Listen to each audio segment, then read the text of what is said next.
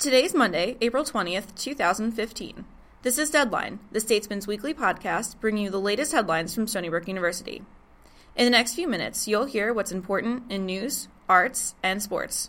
Here's this week's Stories from News with Kelly Zegers. Campaigning for this year's undergraduate student government elections has officially begun. This year, there are two parties, the Party and the House Party. There are 15 candidates unaffiliated with either of the parties. On this year's ballot, students will also be voting on an important issue, the raising of the student activity fee. By a vote of 16-3-0, the USG Senate approved a referendum for the fee on Thursday.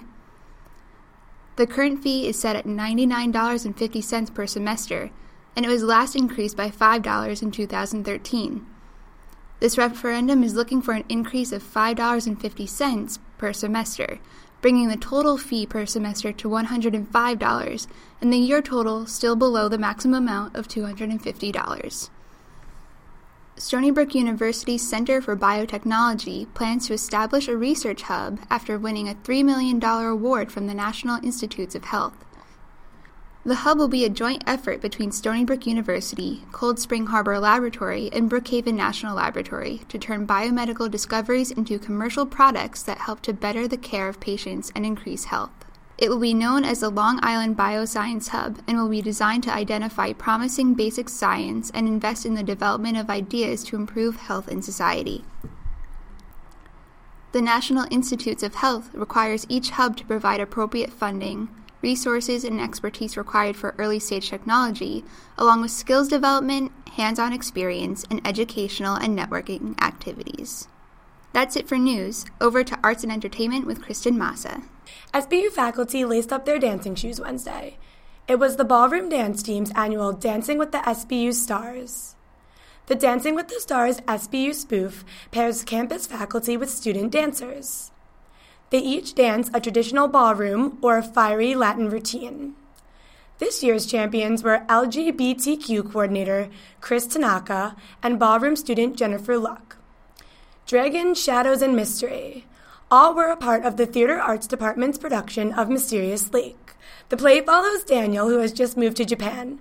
There he finds a world of dragons and other mystical beings.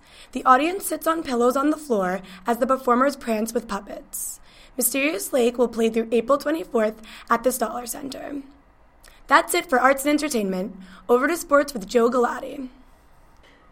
The Stony Brook women's lacrosse team went 1-0 this week, beating conference foe UMBC 13-7 to clinch the top seed in the America East. Courtney Murphy led the way with 4 goals, and Kylie O'Miller finished with 3 assists and a team-high 5-point effort.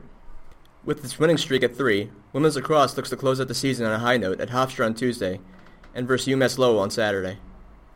Stony Brook softball saw its 6-game winning streak end this week, but swept Fairfield in a doubleheader, beat Hofstra on the road, and took 2 of 3 at Maine to improve to 21-13 on the season.